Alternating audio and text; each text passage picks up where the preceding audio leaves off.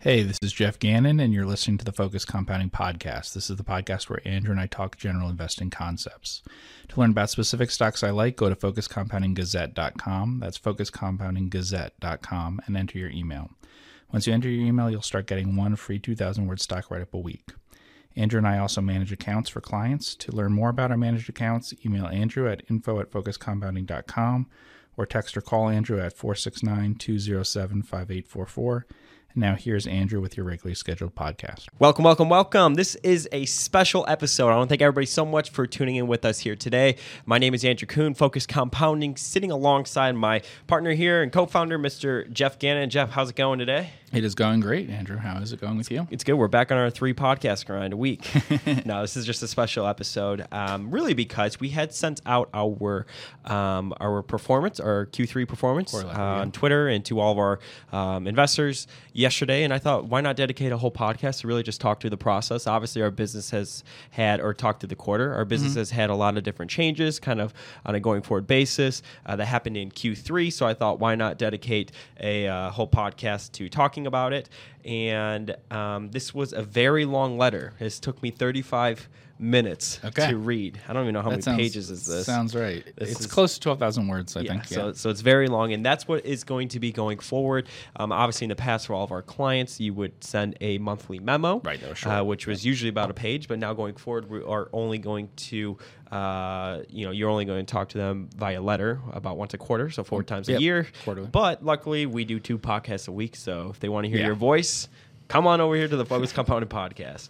So the title and the quote that you gave, which I thought was kind of interesting. I was laughing when I first read it. A lot of letters start with a quote. So. Yeah, but it's always like other investor quotes. I thought it was fun that it was my quote. And I started laughing when I was reading it. And it says, we're 0 for 2 on asset plays so far. Yep. And that was, I guess, the theme of this letter. It is, yep. And that story comes from, we were in Central Park in New York. Jeff was reading on his Kindle.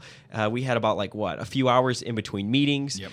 I was on my iPhone, kind of just reading some stuff. I also had an investor call. We got a good commitment in Central Park. Yeah. And then my iPhone died, and we were thinking about what could we do to sort of, spend that time well before our next meeting. And you said that you wanted to go look at condos. Yes, at a condo project. Yeah, you want to tell about that? Constructed building. Yeah. Yeah. So there's a publicly traded company in the Trinity Place Holdings, right? Which we don't own. We do not own it, and we probably won't own it, as it talks about in this letter. But they have a property at 77 Greenwich, I think the property is called. It's the former Sims site, which was a retailer, and which went through bankruptcy and emerged from bankruptcy and turned this thing into a very big, very tall condo using the footprint that they had before from the retailer that they had. So they have a bunch of debt on it, and then once they pay off that debt with the proceeds from the condos, then the excess over that will create a lot of the value for the stock that you have. And that is, so basically it's an asset play where it's based on the performance that you'll get for how much per square foot that sells for is basically it. So if it sells for, $3,000 per square foot, you'll do well in the stock. If it sells for $1,500, you'll break even or something at today's price. I don't know the exact numbers, but something like that is probably what I was saying when we were at that bench in Central Park. Yeah. And I had said, we're 0 for 2 on asset plays. Yes, that's true. Because we had bought 2 different companies since we started the managed accounts. Last year, we bought both of them last year, but we sold one of them earlier, and then we just sold one this last quarter. One was Maryland and Pineapple. That was the earlier one, and the one that we just sold was what we refer to as Cool a lot in this podcast. Exactly. Yeah. And it was 4 miles away, so I was being kind of lazy, but also I just 4 miles away through Manhattan. Yeah, through Manhattan. I'm sure the phone said it would take 40 or 50 minutes. Yeah, and obviously I said that. But the reason why I did say that is because we have bought other businesses that aren't asset plays that have been great for us and our investors. Much better. Yeah, and that's what's talked about in the quarterly letter. Is why that is. Yeah. So you started with that, and then obviously you went to talk about our performance, which year to date we're up 37.8% gross. Okay. Obviously compared to the market, that's a pretty decent outperformance. So where do you think that outperformance has come from? Well, the outperformance came from 2 stocks basically. It came from NACCO and Computer Services. Yeah. And we don't own Computer Services anymore, No, which you we talk sold about. it And this if you want to quarter. get access to this letter, check my Twitter. Okay. But also sign up on our email list because it goes out to everybody on the email list. Okay, yeah. I think. If not, it's going to. It should have by now, yeah. But go to my Twitter at Focus Compound. But yeah, so a lot of that performance came from NACCO, which obviously they have made some changes, or some different news has come out about the business over the past couple of weeks, really. Yeah, they got a contract for a lithium mine. So for people who don't listen all the time to the podcast, NACCO does contract mining of lignite coal, which is obviously people are concerned about for like green perspective, from a climate change perspective and things like that. Coal is declining over time. The big thing that lithium is put into is batteries, especially for electric cars. So, I mean, maybe some people saw that there's a change in the company that, it has a better future that way.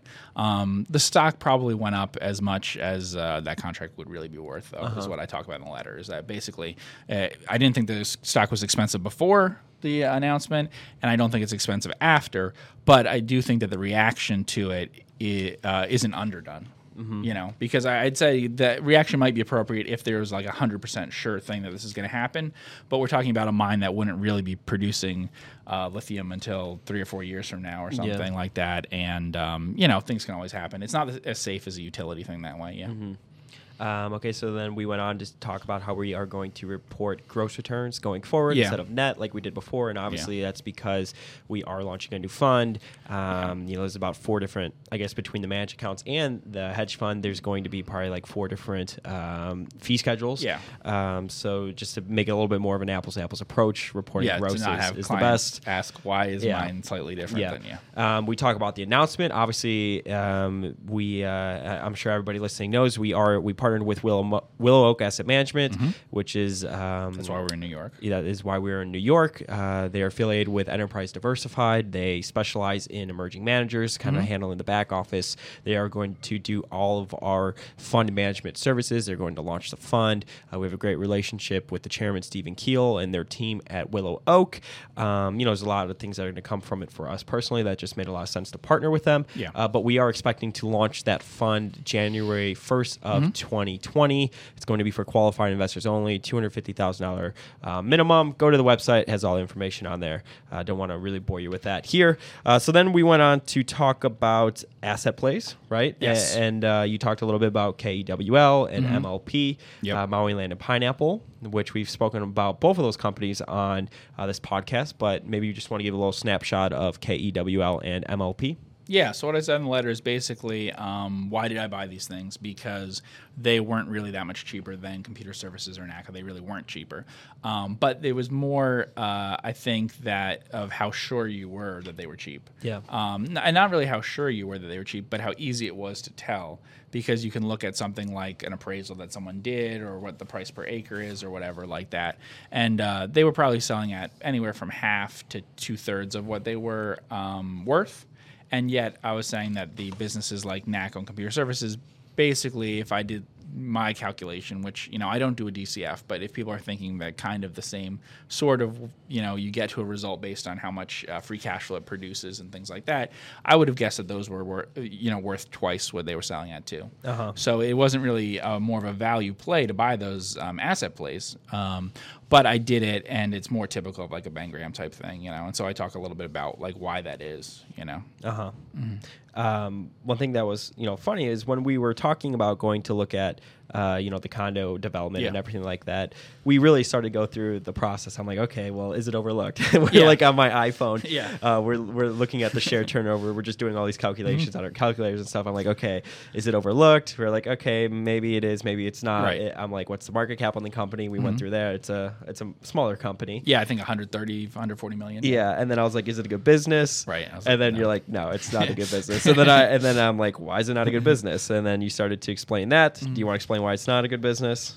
Yeah. So, I mean, it's taking the proceeds that are from the sale of these condos to buy apartments in Brooklyn at low cap rates, meaning high prices. It's paying very high prices for them. Yeah. So once it reinvests those, it's not going to be great that way.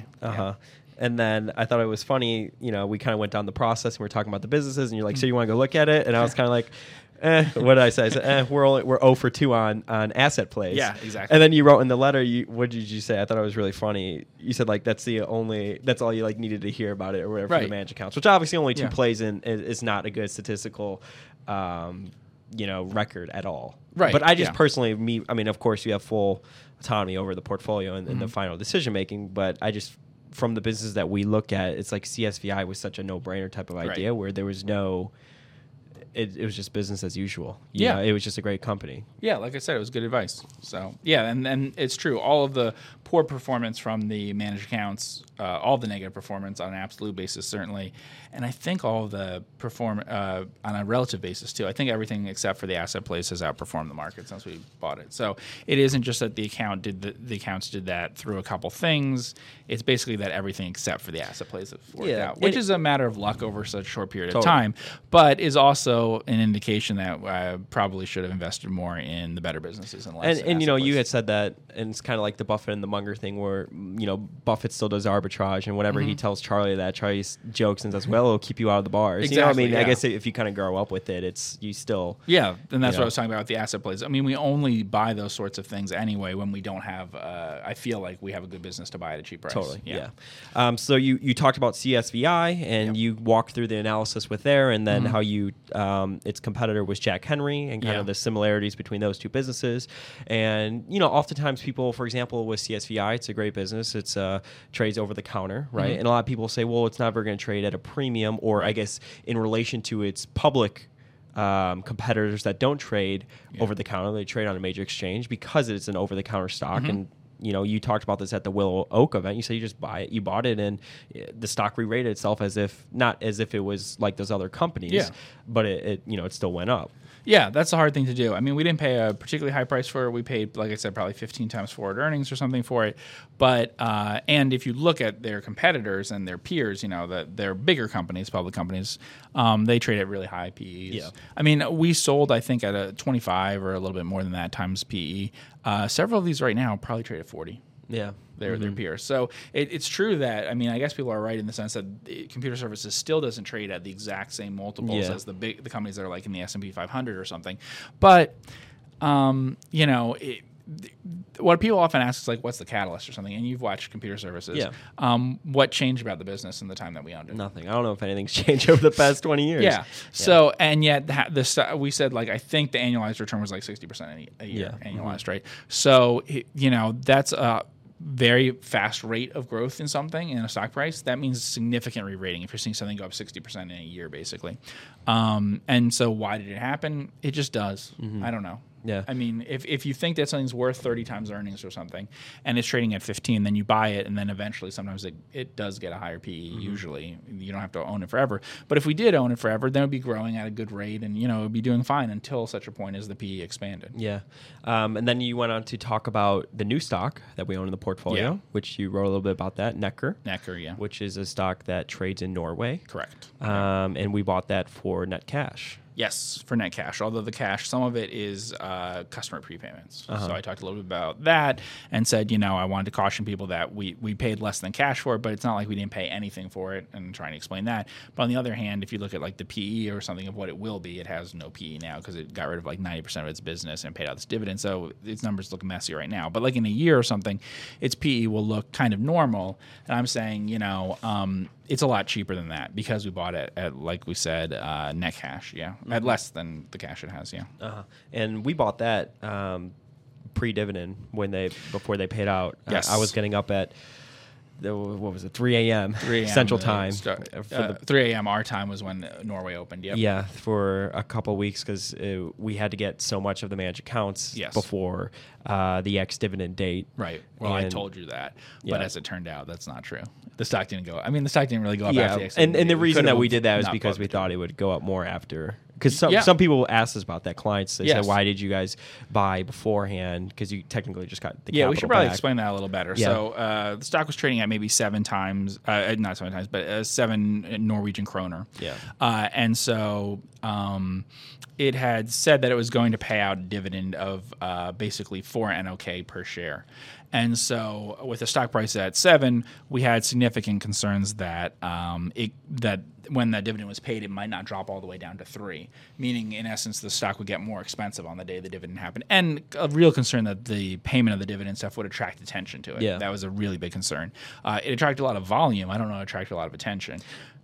I was going to say, I mean, that volume was good for us, though, either way. That was great. You know? Yeah. And there was volume ahead of it, too. There are people who, I guess, wanted to get out before the dividend or fine getting out before the dividend. There's plenty of volume, which is something that we needed. And, yeah, for us, part of the calculation is that that company only has it's the equivalent of like $30 million in U.S. market cap. So it's necessary for someone like us, as opposed to like an individual investor, that we need probably a bit more volume. And so that is one of the decisions that we make, is when we think there'll be a lot of volume at a price that we would like. So we want the lower price and we want higher volume. And taking both those things into account, I felt more sure that we would get it before the dividend. As it turned out, it wasn't necessary. Yeah. But you just got up at 3 whatever and put in the orders. Yeah. Yeah. That was fun. You continue on, talk a little bit more about CSVI, as we sold all of that, really just to buy Necker. To buy Necker, yeah. That was pretty much the only reason. And then you give a little bit of an update on NACCO. Yeah. Which is still our largest position in the portfolio. Yeah, and it's become much larger, which is why I talked about it. So normally we target about 20% of the portfolio position. We like to own about 5 stocks. We like to own them about equally. Yep. It hasn't been my policy. It has not been my policy to sell as the stock goes up, to like bring it back down to 20% or whatever. So we don't rebalance. We don't rebalance, which is something that most I don't know if most funds do it and stuff, but it's something that people typically talk about rebalancing. And like if a stock doubles or something, then they'll sell half of it to get back down to that level. And that's not something that we do. But it's something that I think about now, because NACCO in people's portfolios has gotten to the point where it's about double the size of the second biggest position, right? Yeah. And that's just because it's an older position and it's gone up. So if a position's really new and or it hasn't gone up much, then it's not going to change much from where we bought it originally. But you have something like NACCO becomes a bigger and bigger part of the portfolio. And so I talked about it. And I just talked about how we originally put in the portfolio in low 30s or something like that in share price. And it's now in sort of mid 60s, like 64 or something as we're recording this, I think. About double. It's almost exactly double. And I explain why, although that would have been an appropriate like today's price was an appropriate level versus my original appraisal for the stock, some things have happened that have made it more valuable. And those things are, one, just buildup of cash. So I talked about that. So, you have probably 10% or something of the market cap.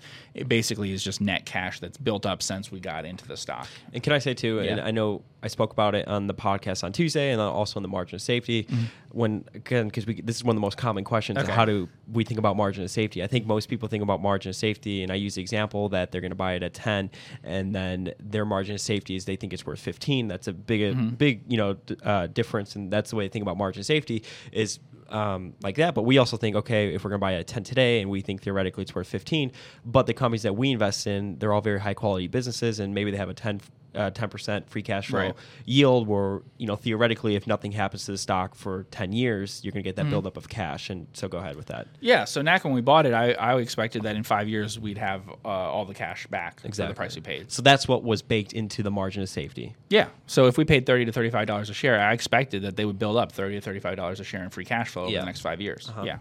And they're on pace to do that, sure. In fact, to do it faster because of the natural gas. Yeah. So they started to have natural gas royalties come in. That was a small factor when we bought into the stock, so small that although I knew it was a positive value to the stock, I didn't really do an independent appraisal of what I thought the natural gas was worth. I just said, it has some value. It was like a call option. Yeah, exactly.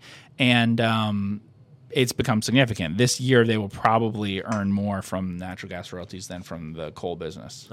So that's very meaningful. And I talked a little bit about how some people have sold out of it, and some people talked to me about it saying, well, should I sell out because now it's depending more on the natural gas, And, my attitude for that is basically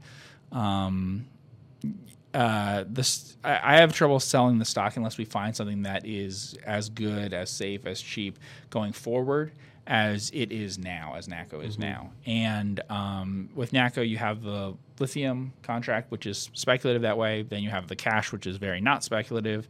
And then you have the coal and the natural gas. The coal and the natural gas alone, just on their own earnings in a given year, probably support the stock price at $50 to $60 a share or whatever on their own. if they continued. But the question that people have is, well, what if the coal business drops off over time? Yeah. And what if the natural gas business drops off suddenly because, their reserves start running out because of how high the production is and they don't find new things and whatever. And those are both true. The stock isn't expensive on like a PE basis or anything like that. It's just concern of what if those things go away. And they might, but they're doing different things. They have a lime rock business. They'll have the lithium business. They have natural gas. They have coal. It's become less likely that all those things are all correlated completely and that they would all stop working at the same time. But, it's a risk, and it's always been something that people are fearful of that way. I'm not, we have no plans of selling all of it. We'd be willing to sell it down to a more normal position if we found something that I liked as much at a low enough price. Yeah, for the purpose of a new idea. Yeah, but just so people know, like NACCO's gone up. Like I said, it's probably doubled since about the time we bought it now. But the truth is that if you look at like on a PE basis or something, it's never had a double-digit PE. So you're talking about something that has no net debt, and that if analysts were predicting, which it's not really covered by analysts or something, but if analysts were predicting next year's earnings, the company already said that natural gas royalties will increase this year over next year for each of the next 2 quarters. So if you had a forward PE even today, it would be below 10 on the stock. Yeah. So usually when a stock goes up 100% or something, the reason why it would make more sense to sell it is because you bought it at 15 times earnings or something, and now it's 30. That's why you sell it. You shouldn't really just sell something because it's gone up 100%. Yeah. So, I still don't think you should sell something just because you'd still be selling something that has a PE of 10 or something, What do they say? You never go broke taking a profit? That's what they say all the time. I hate that saying. So, so people are thinking, should you sell because it went up a lot? Sure. Yes, if nothing else happened, then that would make sense. If there was no cash build, if there was no natural gas royalties, if it was just the things that we bought for originally, they're absolutely right. It basically went from half of fair value to what I think fair value is. Yeah. But they've produced other kinds of earnings and stuff, which is somewhat a matter of luck and somewhat a matter of that's what we were, in some cases, that's what we were expecting. I mean, not that we expected necessarily a lithium mine contract, but that's what the company been telling us for a long time is the sort of thing that they're trying to do is find other things to mine. And the way that's structured as well is very, I guess, conservative, like the way that they structure their other contracts and stuff like that, very long-term oriented and stuff like that. Yeah, and just a quarter before, not that it's a big contract or whatever, but they signed one of the things they signed was a 20-year Lime Rock contract. They signed a 20-year lithium one. That's not so shocking because they had always tried to have 10 to 30-year contracts in the coal mining stuff that they did. And, they do surface mining. They could do surface mining of all sorts of different things. Yeah.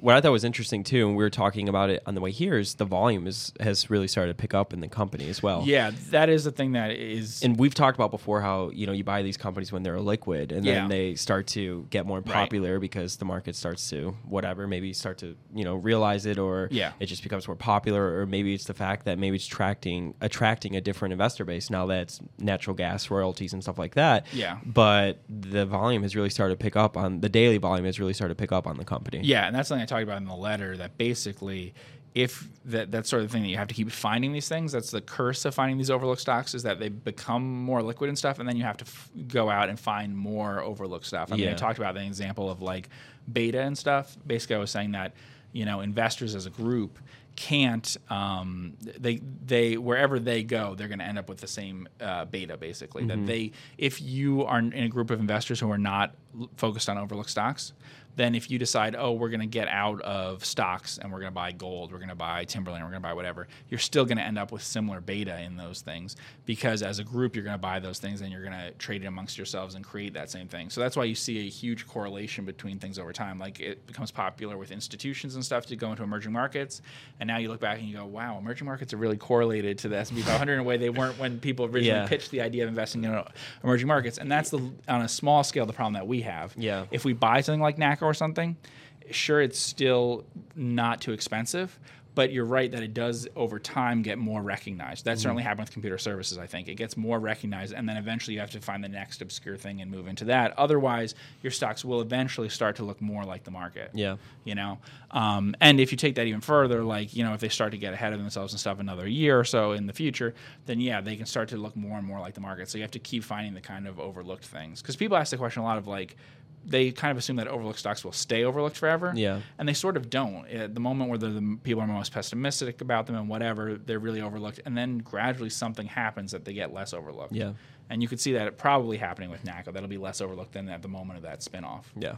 Yeah. Because, I mean, everyone was really focused on Hamilton Beach Brands, wouldn't you say? Mm-hmm. Yeah. Yeah. I mean, no one wanted the coal company. Yeah, and now as they diversify into some other things and stuff, it'll probably get some attention from that more just as a normal stock. I mean, we were talking to an analyst who he said, his firm looked over the company a few years before because the reasoning was that it was just a coal company. We don't want to be in the coal business. Right. You know? Yeah, and the original reason why I had looked at it is because they had spun off some other things. While we looked at it to buy it and stuff was when they spun off Hamilton Beach Brands, but I'd actually looked at it when they spun off High Street Yale. So those spinoffs and things do attract people to look at them in the first place. Yeah. But it does seem that people get more interested in the spinoff than in something like this. And it takes a while. I bet that's true with spinoffs and things like that it does often take a year or two for them trading on their own before they get a lot of people paying attention to them and things like that. Sure. Yeah. Cool. Well, that is the end of this special podcast. Hey, email me, info@focuscompounding.com if you want an emailed copy, if you can't find it, or you don't want to go on Twitter, but I did tweet it out, which is @FocusCompound. If you want to get on the email list to receive these in the future, go to focuscompoundinggazette.com and you'll see a place to enter in your email. If you want to learn about the new fund or our managed account services that we offer to clients for investors, reach out to me, info@focuscompounding.com, and we could chat. Or you could go to the Invest With Us page on Focus Compounding. Yeah, you'll put that up on the website. It will be on the website. So if people can go to focuscompounding.com, there's a whole Invest With Us page. It'll have this. It's got, that shows the performance, but also shows like all the past things that we have. Yeah, frequently asked questions, pretty much everything you need to know. Yeah. So definitely do all that and reach out to me if you're interested. I want to thank everybody so much for tuning in with us, and we will see you in the next podcast. Take care. Hey, this is Jeff Gannon, and that was the Focus Compounding Podcast, the podcast where Andrew and I talk general investing concepts. To learn about specific stocks I like, go to focuscompoundinggazette.com. That's focuscompoundinggazette.com, and enter your email. Once you enter your email, you'll start getting one free 2,000-word stock write-up a week. Andrew and I also manage accounts for clients. To learn more about our managed accounts, email Andrew at info@focuscompounding.com or text or call Andrew at 469-207-5844. Thanks for listening.